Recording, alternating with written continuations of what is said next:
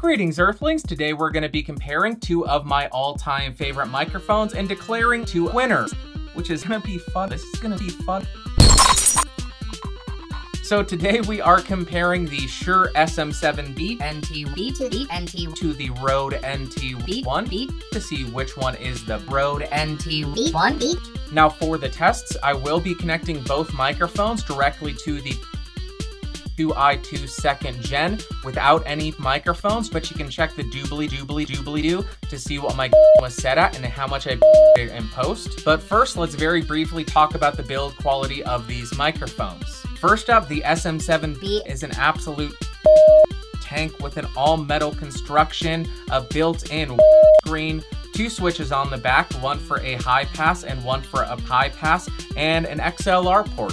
The Rode NT1, on the other hand, does feel a little bit less beefy. It does still have an all-metal construction with a metal.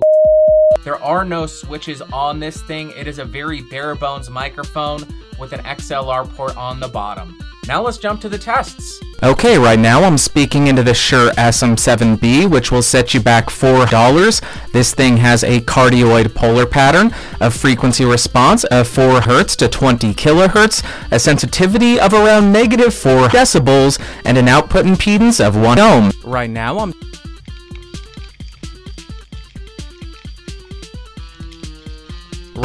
speaking into the Rode NT1, which will set you back around $2.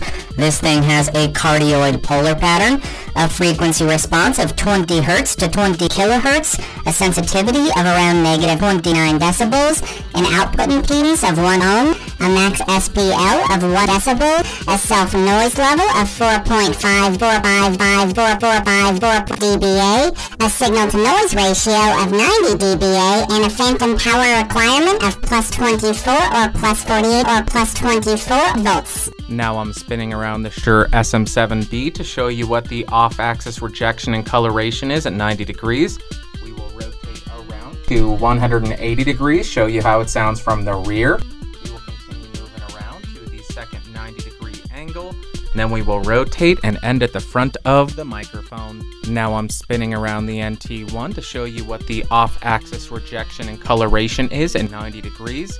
We'll continue going around to 180 degrees. This is how it sounds from the rear.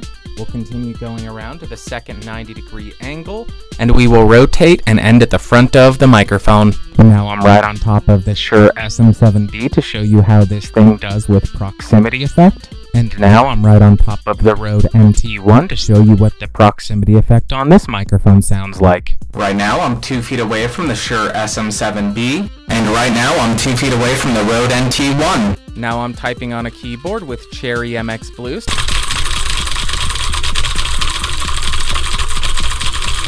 Now I'm typing on a keyboard with Cherry MX Blues to see how much of my voice versus how much of the keyboard it picks up.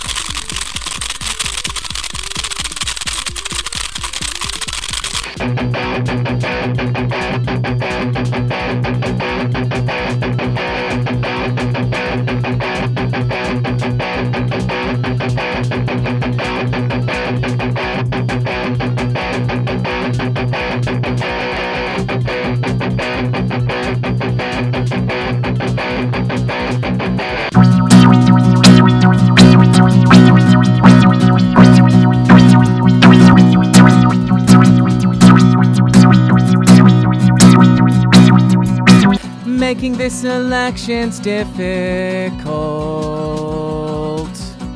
I dread announcing the result.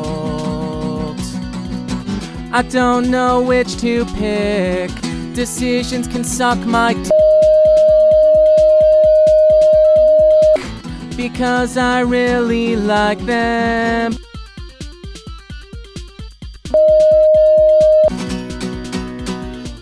And the winner of this Versus series, this is gonna hurt to say, but it is the Rode NT1, and of course I will explain.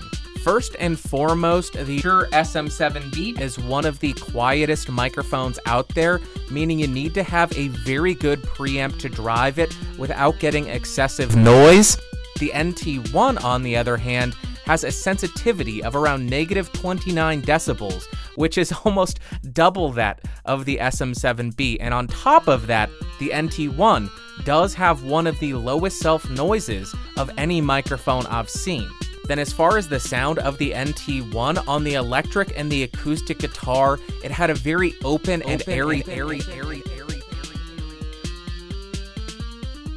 sound. It had a nice tight full low end and a very flat midsection, but most importantly, it did not the audio much at all, which I am a big fan of. Then we get to singing, which is a little bit more of a toss-up. The SM7B gave you a much darker, much smoother, much more vintage tone, which I personally am a bit more smooth to. The NT1 does give you a very neutral, very uncolored tone, but it gives you much more detail up top.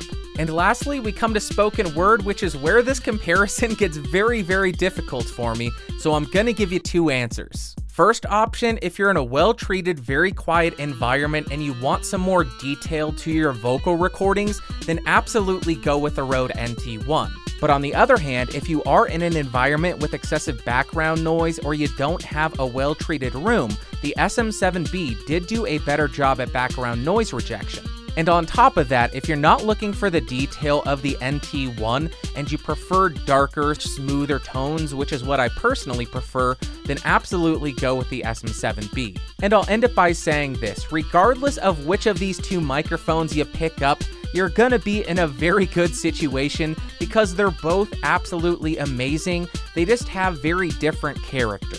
Alright guys, well that's going to do it for today, but I would love to hear from you guys in the comments down below. Do you agree with my conclusion or do you think I'm a complete idiot?